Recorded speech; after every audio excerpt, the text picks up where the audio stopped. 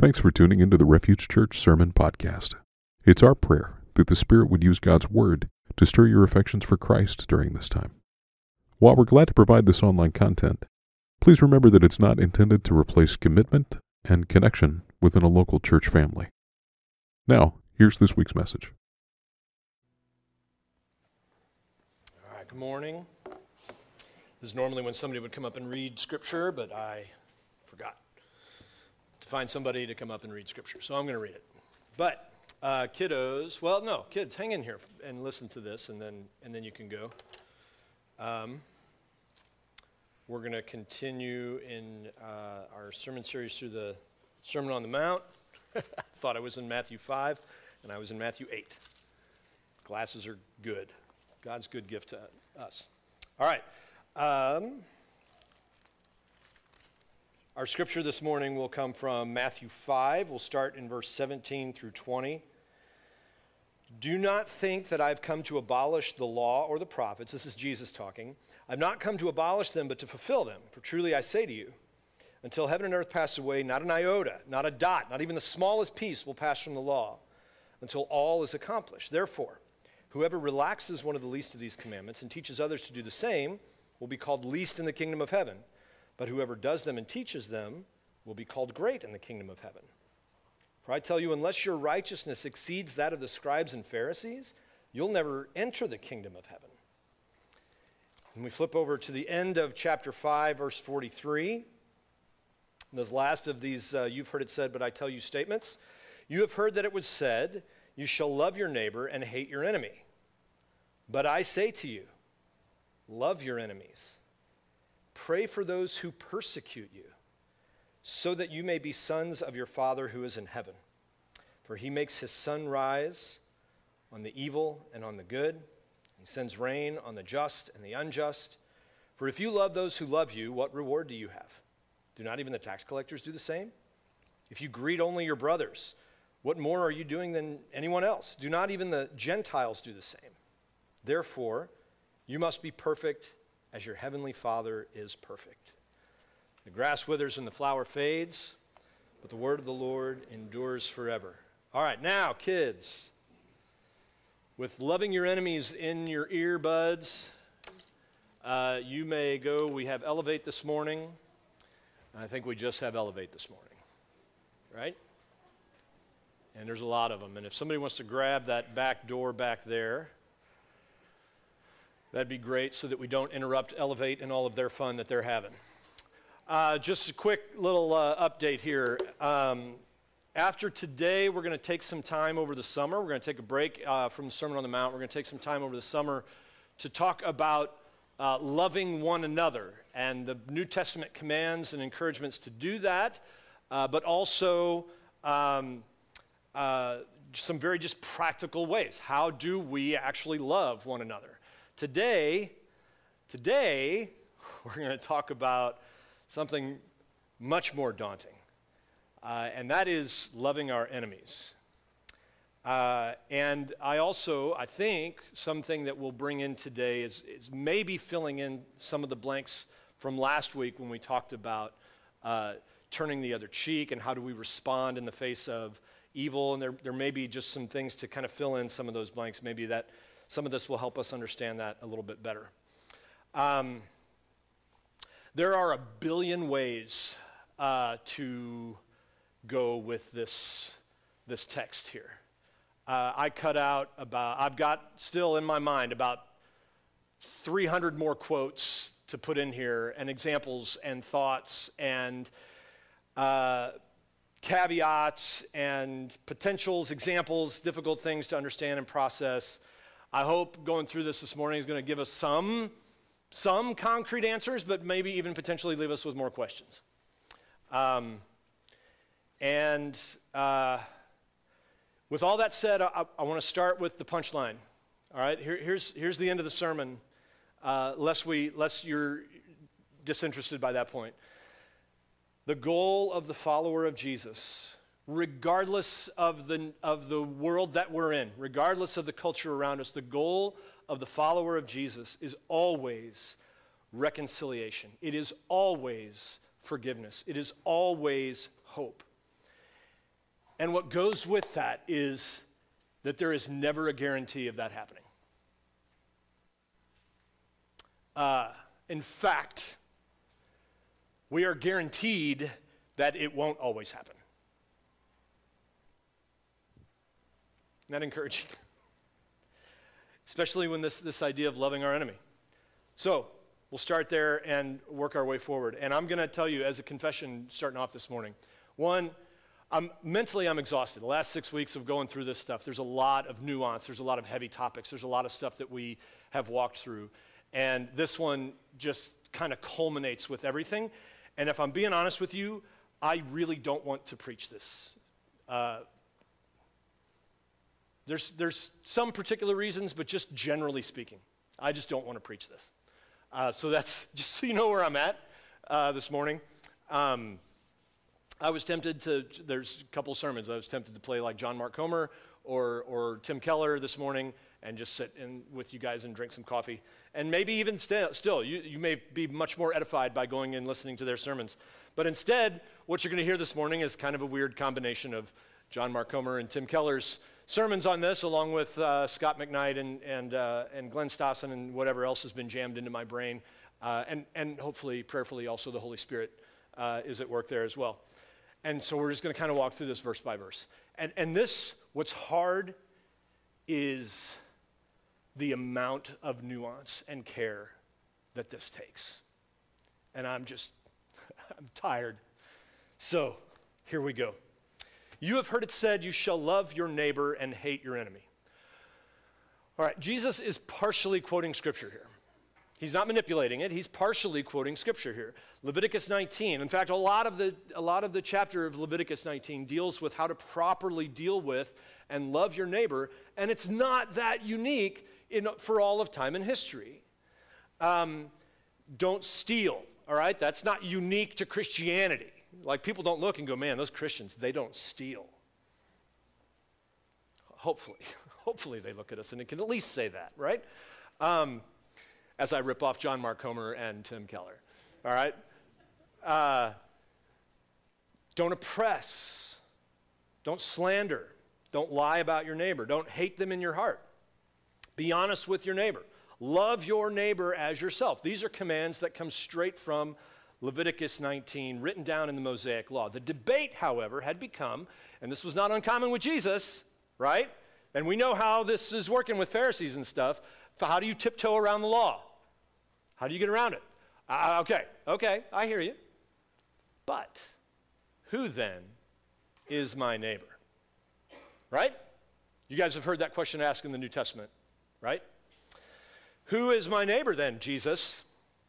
And different Jewish sects had developed different ways of implicating this law by determining which people were their neighbors, which people they were required to treat well and love, and which are not.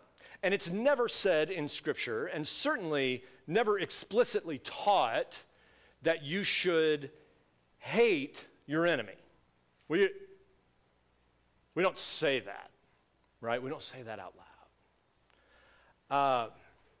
But it was perfectly justified to hate your enemy. Oh, yes.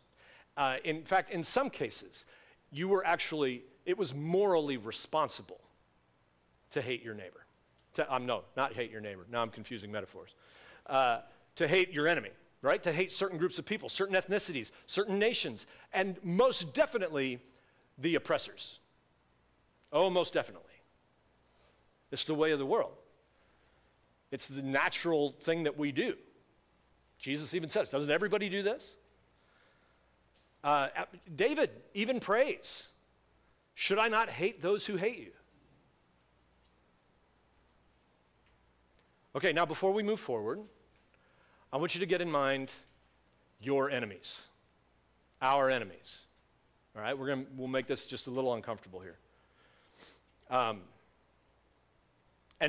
I'm going to tell you right now, if you sit there and you go, I don't have enemies. Yes, you do. You do. Let's not be naive.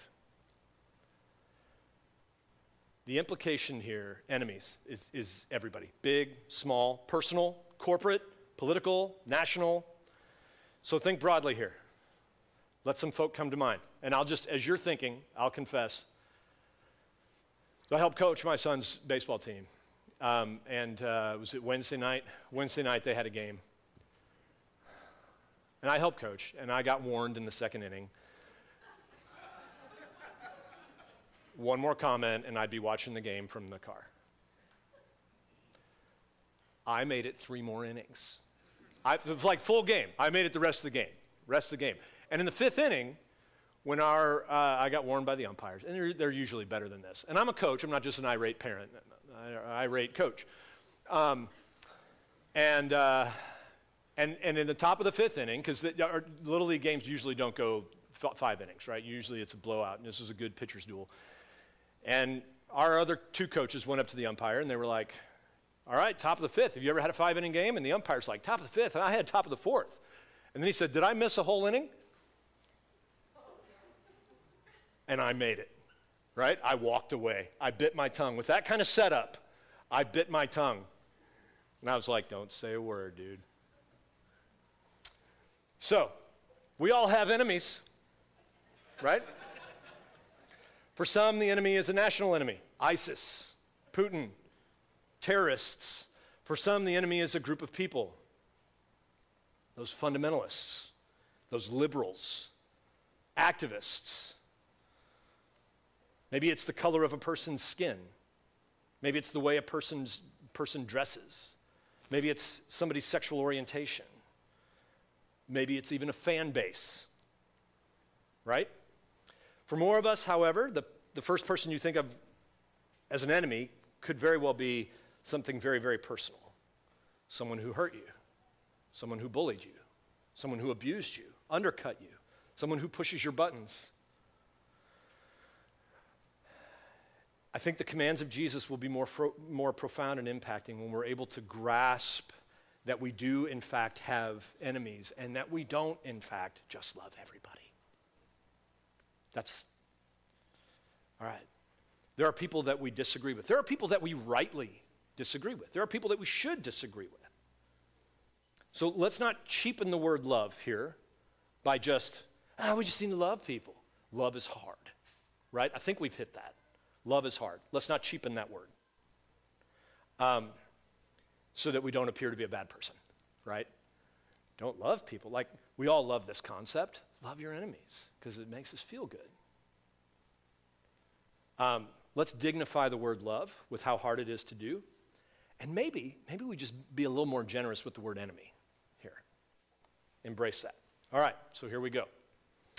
But I say to you, love your enemies.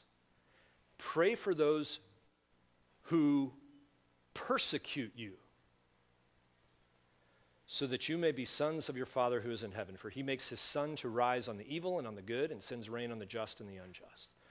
For if you love those who love you, what reward do you have? Do not even the tax collectors do the same? And if you greet your brothers, if you greet only your brothers, what more are you doing than others? Do not even the Gentiles do the same? All right, everybody doing okay with that? Yeah. Just do that, right? This is radical. This is a radical thought. There is no other religion or worldview, in antiquity especially, there's no other worldview that gives a command like this. They have lots of thoughts on what to do with your enemies. None of them say to love them. And I think here's the biggest problem with our current cultural dialogue. I think we're all convinced that we're doing this. I think we're all convinced that we pretty much got this one down. And mostly by pointing out how much our enemies are not doing this well. That's kind of our strategy. We love our enemies, not like those fundamentalists. I love my enemies, not like those liberals. Yeah. It just flows off the tongue, doesn't it? It's like a Hallmark card. You just love your enemies, guys. This is radical. Every religion had some form of dealing with enemies. Every religion has some form of don't murder, general care, well-being for others.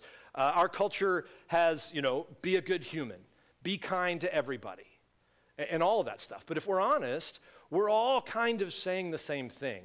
You should love the people that I love. And if you don't, then I have the right, reserve the right, nay, the obligation to hate you and count you my enemy and seek for your destruction in some way or another, right? This is our world of life. This is like the one-upsmanship. I love my enemies. You need to be destroyed. Do we see the disconnect there? This is tricky. Here's what's tricky about this. I think everybody gets some of this. I think we all get some of this. But getting all of this it's hard. And it's hard and it's exhausting. And it does not happen without the work of the Holy Spirit. And even there, this is hard. This is a long process. And how do I do that? And so Jesus says, love your enemies. So he makes it plural. This is everyone is at stake here. Love enemies, plural, singular, everybody. Okay, well then, how do I do that? And who are the enemies that I should love? And then he says, okay, pray for those who persecute you. So the only person he probably is talking about here, specifically in this text, is Rome. He is telling the oppressed Jewish people to pray for their oppressors. Not to take up arms against them, not to rebel, but to actually pray for their Roman oppressors. And it's likely, given the context here, that Jesus is not saying pray for their destruction. He's probably not saying pray for the giant meteorite just to happen to hit Rome.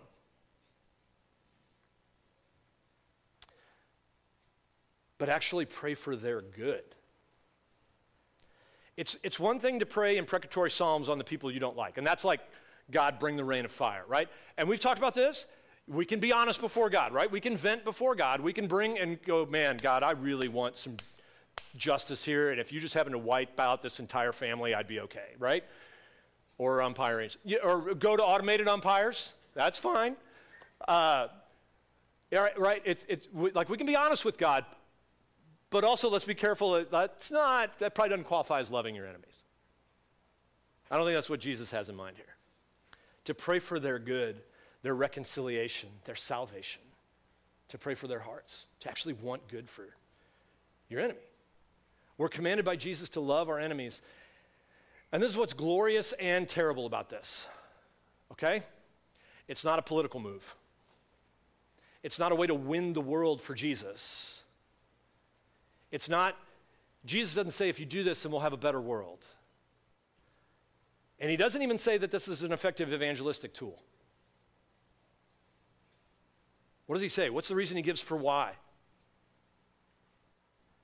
So that you might look more like your Father who is in heaven. So that you might be more conformed to the image of Jesus. Love your enemies, not because of what it might do for them, but because of what it does in you. Their response is not the goal. We are becoming more like our Father in heaven. And that's great, and it's really frustrating. Because this is not a technique to achieve results, and that's really frustrating. Because I want results. This is what's right. It's not necessarily what's effective. Although I do think it is effective. And we are being conformed to the image of God. And this is the God that gives rain and sunshine to the just and the unjust. And praise God we have rain today, right? If you're visiting, I'm sorry, but we have rain. Rain's good. We need rain. In the early days, in the ancient world, you need rain to make the crops grow, right? This is an agrarian society. You need rain and sunshine to get food, to feed the animals, to eat. The rain gods, the fertility gods, they were easily the most powerful, popular gods in the ancient world. People wanted to please them. People would make sacrifices to them because rain was so vital. And what God says here is that he is the one that makes the rain fall on all people. He is the one that gives growth to his children, to the people of Israel, and to Rome, to their oppressors. He is the one that both brought Egypt to its knees, and he's also the one that made Egypt great and powerful. The rain falls and the sun shines on Israel's crops, and it shines on the Assyrians and the Babylonians and the Samaritans and cup fans and Stan Kroenke. Is that too far?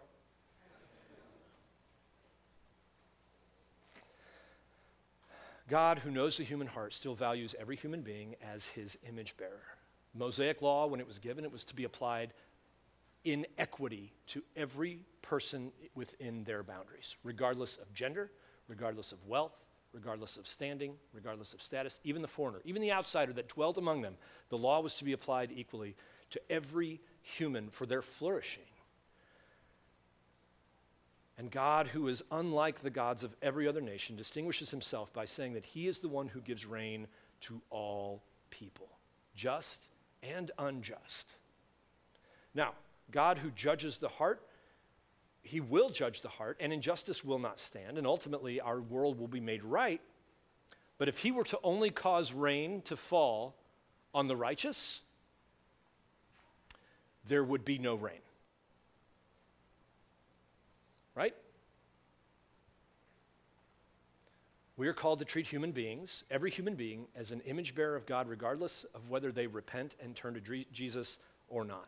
Regardless of whether they become like us, regardless of whether they vote like us, act like us, look like us, live in the same nation as us, regardless of how they respond to it, we are called to love others even if we count them as enemies. So how do we do that? Now, this is where we may fill in some of the blanks from last week.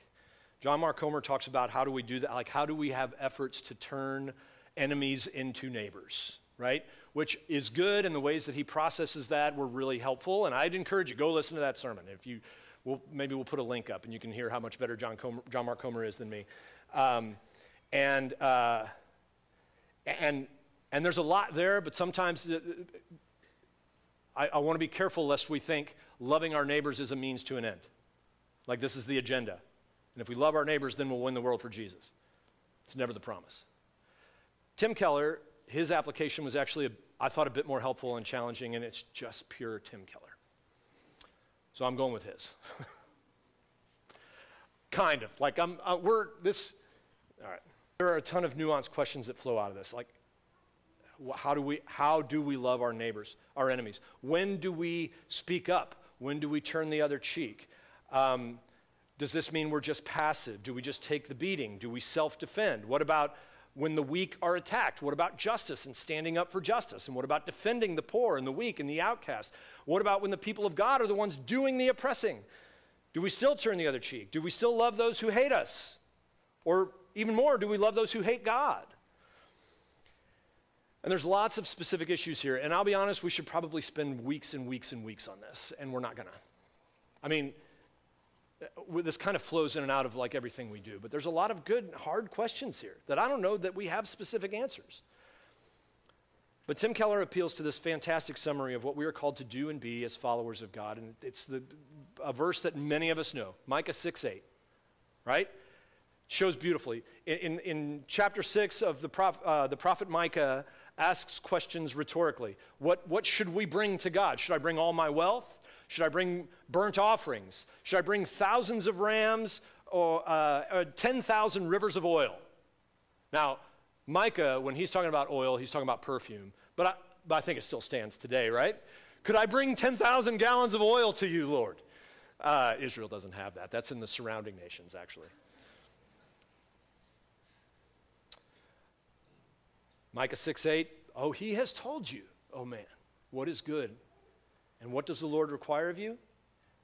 We know this, right? But to do justice, to love kindness, and to walk humbly with God. Keller compared this to like a mobile, right? That like hangs over the crib. Words are hard. Hangs over the crib of the baby, right? And if you have like little birds that go in a circle, and as long as all of them are there, then it keeps spinning and it hangs. But if one of those were to fall, it throws everything off, right? Then it's unequal. And so as long as these three things are in tension and they're all present, this works well. We are to do justice, we are to love kindness, and we are to walk humbly with God. The first two are really kind of the counterbalance to each other. We are to be tough and tender. We are to speak truth with love. We are to do justice. We are to speak up and labor and act on behalf of justice. Any Christian, anybody bearing the name of Jesus that says justice has no place in Christianity has never read Scripture. It is all about Christianity. This is supposed to be the heartbeat. We are to do justice, to make right, to see when the poor or the outsider are abused or neglected, the poor treatment of other human beings. We are to, as a body, we are to act in that way. We are to bring equity and harmony. We are to make the appeal to what is right and good, and what is good for humanity and good for human flourishing, even for people that we may disagree with. And this, in our day, is difficult. It's difficult. It's difficult to navigate. Kind of because, you know, like when you highlight everything on a page, you don't really highlight anything on the page, right? When every sentence has an exclamation point, you're not exclaiming anything, you're just yelling. And there's a lot of hurdles to this. Virtue signaling. You guys know what virtue signaling is? When we put a presentation out there of every movement that comes, I'm totally for this, and next week, I'm totally for this. And what are we banning this week? What are we canceling this week? What are we avoiding? And like, it's crazy. All over the place. And this is not just progressives, right? I mean, conservatives and progressives. I've been around long enough we boycotted Disney, and now I don't know if we're supposed, I don't know, I've lost count, like what Christians are supposed to be boycotting these days. I think now Chick-fil-A made the list. I know, the end is near. And we're kind of in this way of making ourselves look better.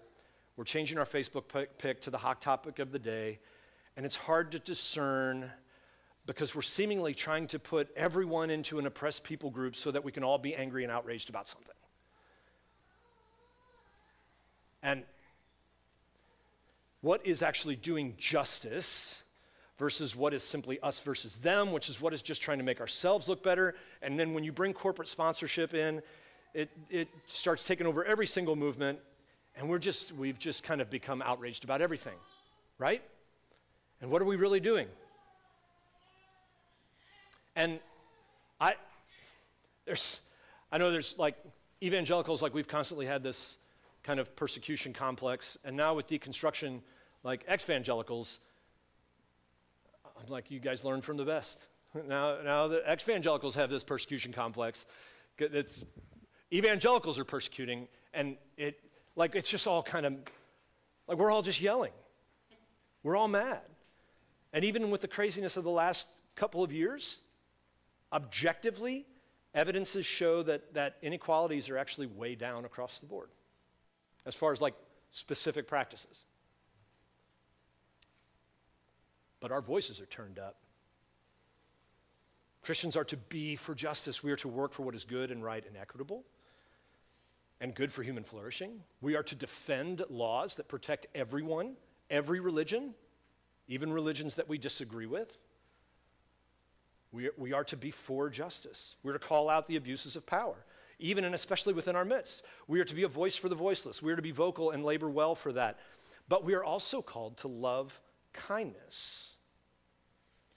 And it feels like our world, religious and irreligious, that we are hard at work, not only hating our enemies, but actually going to extreme lengths to create more enemies that we can hate. And like accentuating just how much we differ with them so that we can hate them even more. Just how unredemptive those people are. It's like, you remember Titanic? The enemy in, not like the Titanic, but the movie Titanic. And the bad guy in Titanic. Like, it's not enough that he's a rich jerk. They like go out of their way that he is the most slimy, despicable like, what was Rose thinking in the first place? Getting engaged to this guy. And just in case he's not slimy enough, like the movie ends with him like throwing a baby off the life raft or something. Like, because we have to make him 100% irredeemable. You guys remember that? All right. This is what we're doing. It's not, people are not just things, we don't just disagree with people.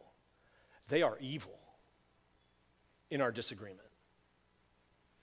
Followers of Jesus are called to elsewhere. We're called to speak truth, but we're called to do it with love and being open and with the hope of reconciliation. We don't call them bad and then move the target whenever they try to go, yeah, that's right, which most people don't respond that way. But if you say this is bad and somebody's like, oh, I want to be good. No, now that's bad. And we're not called to, we're supposed to be open with the hope of reconciliation and forgiveness. Jesus said hard things all the time. He called out what was wrong. He called out exploitation, harsh treatment. I don't know if you guys remember this, but Jesus was put to death.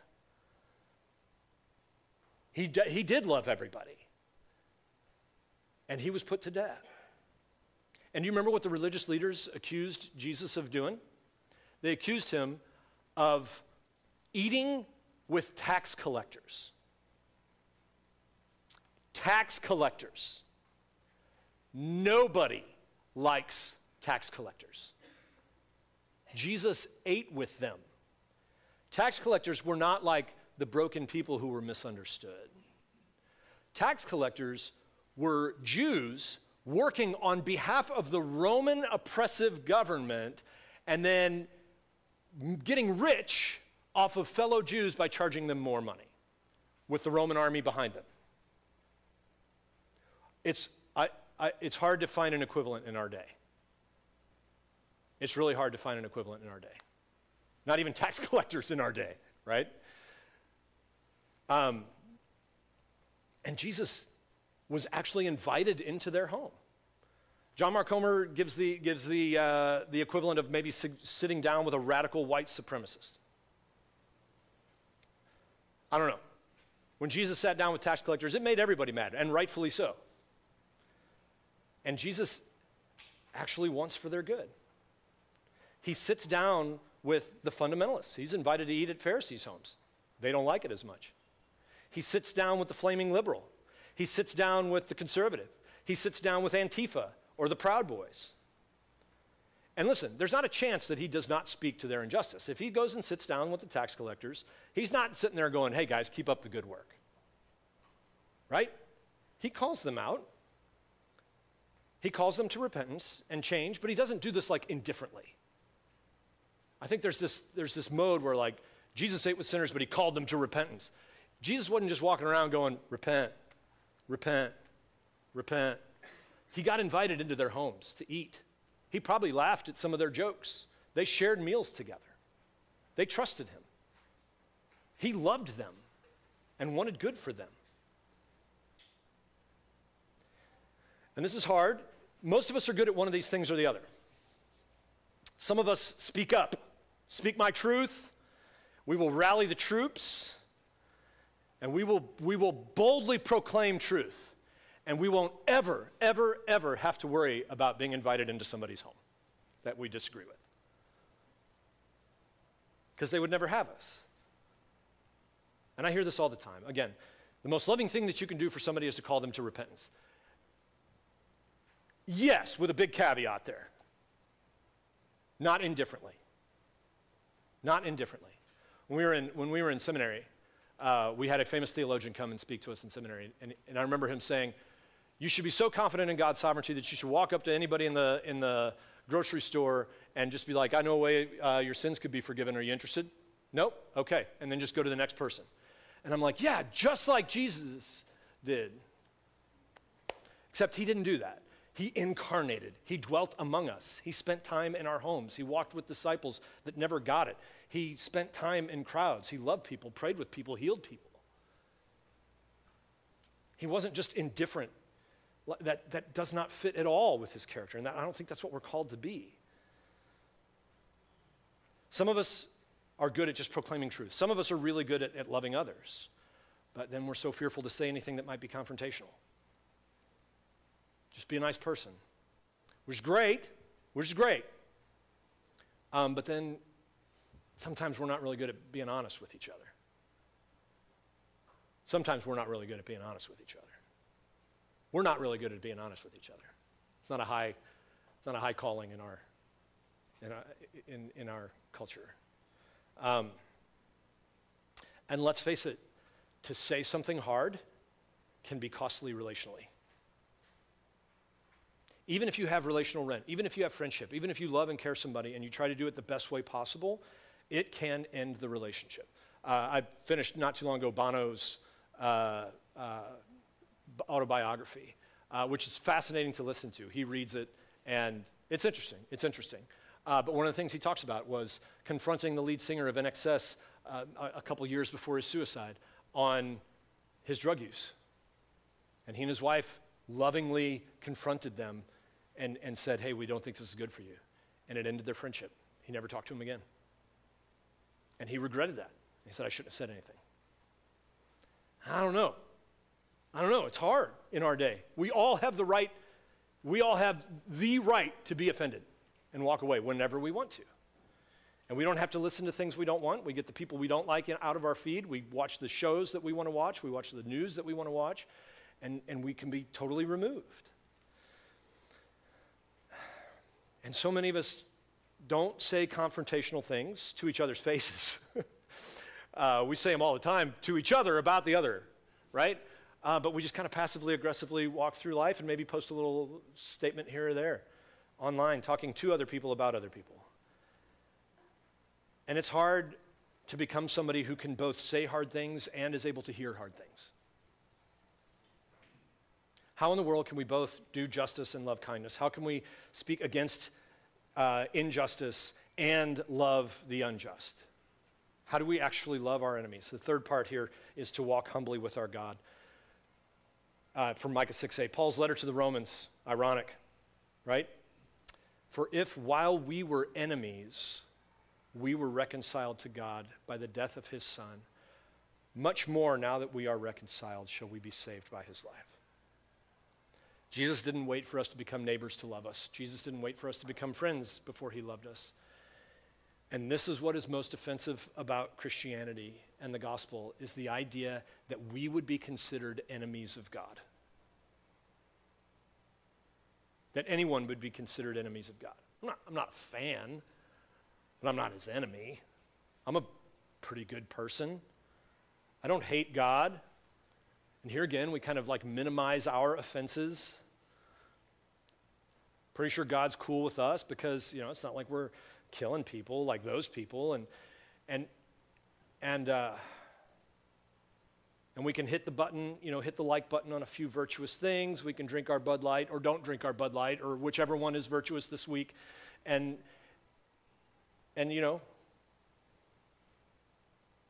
we like the people that we're supposed to like, and we don't like the people that we're not supposed to like, just like Gentiles do, and everyone else. And then we just live this glorious indifference to everybody, except for me. But to consider that there's nothing in us that deserves God's grace and God's favor, and yet he loved us. To consider that we were enemies of God, worshipers of our own kingdoms, and yet in his infinite mercy reveals to us our sin. And he knows our hearts completely, and we stand before him completely exposed, and he says, I don't reject you here, I love you. He redeems us. He rescues us. He gives his life for us. Who am I then to hold anything against anybody?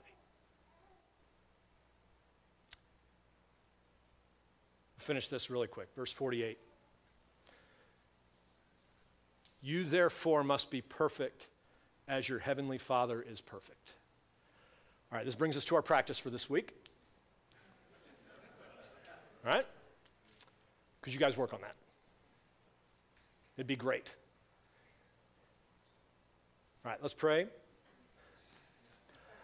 All right, so this is hard to translate, okay? I always saw this as Jesus kind of going at the end of this, like making this sarcastic comment, so just be perfect, guys. And that's not what he's saying. Although I do still like the idea of sarcastic Jesus. The word actually translates here to be perfected or completed or whole.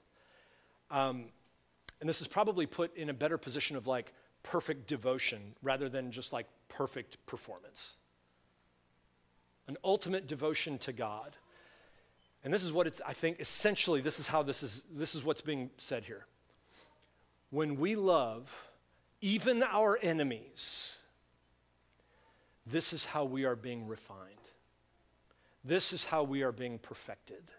This is how we are getting our old self chiseled away and our new self. This is how we are most being conformed to the image of Jesus, who loved even me, his enemy. This is what works on us most. And I want to finish with two glorious examples of this to point out. And I don't have an example. I don't have a practice for you this week. Just be perfect. Get that down. Next week we'll move on to something else. All right, two glorious examples to point out this week of humans who in Christ loved their enemies well. In his Christmas Eve sermon in 1967, Martin Luther King Jr. reiterated his call to peace, even in the face of persecution. And he said this: I've seen too much hate to want hate myself, and every time I see it, I say to myself, hate is too great a burden to bear. Somehow we must be able to stand up against our most bitter opponents and say, we will match your capacity to inflict suffering by our capacity to endure suffering. We will meet your physical force with soul force. Do to us what you will, and we will still love you. This hits home when you realize more who he is talking to. It's predominantly the white church. But be assured that we will wear you down by our capacity to suffer. And one day, we will win our freedom. And we will not only win freedom for ourselves, but we will appeal to your heart and conscience that we will win you in the process. And our victory will be a double victory. 4 months later, Martin Luther King was assassinated in Memphis, Tennessee. Listen, followers of Jesus, perhaps we are on the brink of actual persecution in America for followers of Jesus. Perhaps the greater church in America, I don't know. But I want to tell you this, sadly, but certainly, we have an example of not only how to exist under persecution in America as the church, but how to even thrive as a persecuted church in America, and it is the black church. She has been a beacon of light in darkness, even and especially when the darkness came from her supposed brothers and sisters in Christ. She spoke truth. She held out her hand for the possibility of forgiveness and redemption, and she loved fiercely. We have an example for that. And then in our current day, perhaps one of the best public examples of this in my lifetime, who passed away a few weeks ago, Tim Keller. People who agreed with him and disagreed with him wrote glowing and mournful reflections of times when they received private emails of encouragement. People that radically disagreed with him, but they got an email from him, even ones who like publicly spoke against him, where he would say, hey, keep working on this, keep writing, the world needs your voice. And one such encouragement was from Tish Warren. And she wrote this: the Christian scriptures describe the fruit of the Spirit. What grows in us as we walk with God: love, joy, peace, patience, kindness, goodness, faithfulness, gentleness, and self-control. Tim's life was marked by these things. And these dispositions, they weren't a political strategy. They weren't part of a brand. They weren't a way to sell books or gain power or win the culture wars or take back America for Christ. Tim inhabited these ways of being, not as a means to any end, but as a response to his relationship with God and his love for his neighbor. The last 10 years or so have been hard on Orthodox or traditional Christians who are weary of Christian nationalism, hyper-partisanship, and the politics of bitterness or resentment. Michael Luo said in the New Yorker, Keller's passing leaves a void in the nascent movement to reform evangelicalism. And today's social and political currents make the prospects for change seem dim. Younger Christians, myself included, though I'm older, many of whom feel disaffected and disillusioned by the tone, antics, and political idolatry of a flailing American church, have few older leaders to look up to, few public guides who have walked further down life's hard road. Tim, of course, wasn't the only one, but he certainly was a shining light that proved that Christian leaders could steadfastly exhibit intelligence, integrity, graciousness, and countercultural kindness. He showed us a way of being. As I read many tributes from others this past week, I realize that I am mourning not just a friend and mentor, but also the loss of Tim's uniquely luminous public witness. Church, love your enemies, and in so doing, we will become more like our Father who is in heaven, who has loved even me. Let's pray.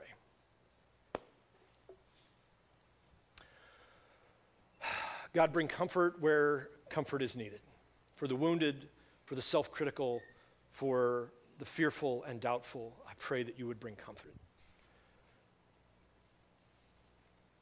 And for the hardened and the bitter and the resentful who see somehow, pulling from Scripture even, a need to destroy our enemies, bring conviction, rebuke by your love and kindness. Do in us what is impossible to do on our own. A humble walk with you, fully dependent on you. That Jesus is our only hope for reconciliation. He is the one who has loved us and spoke truth to us.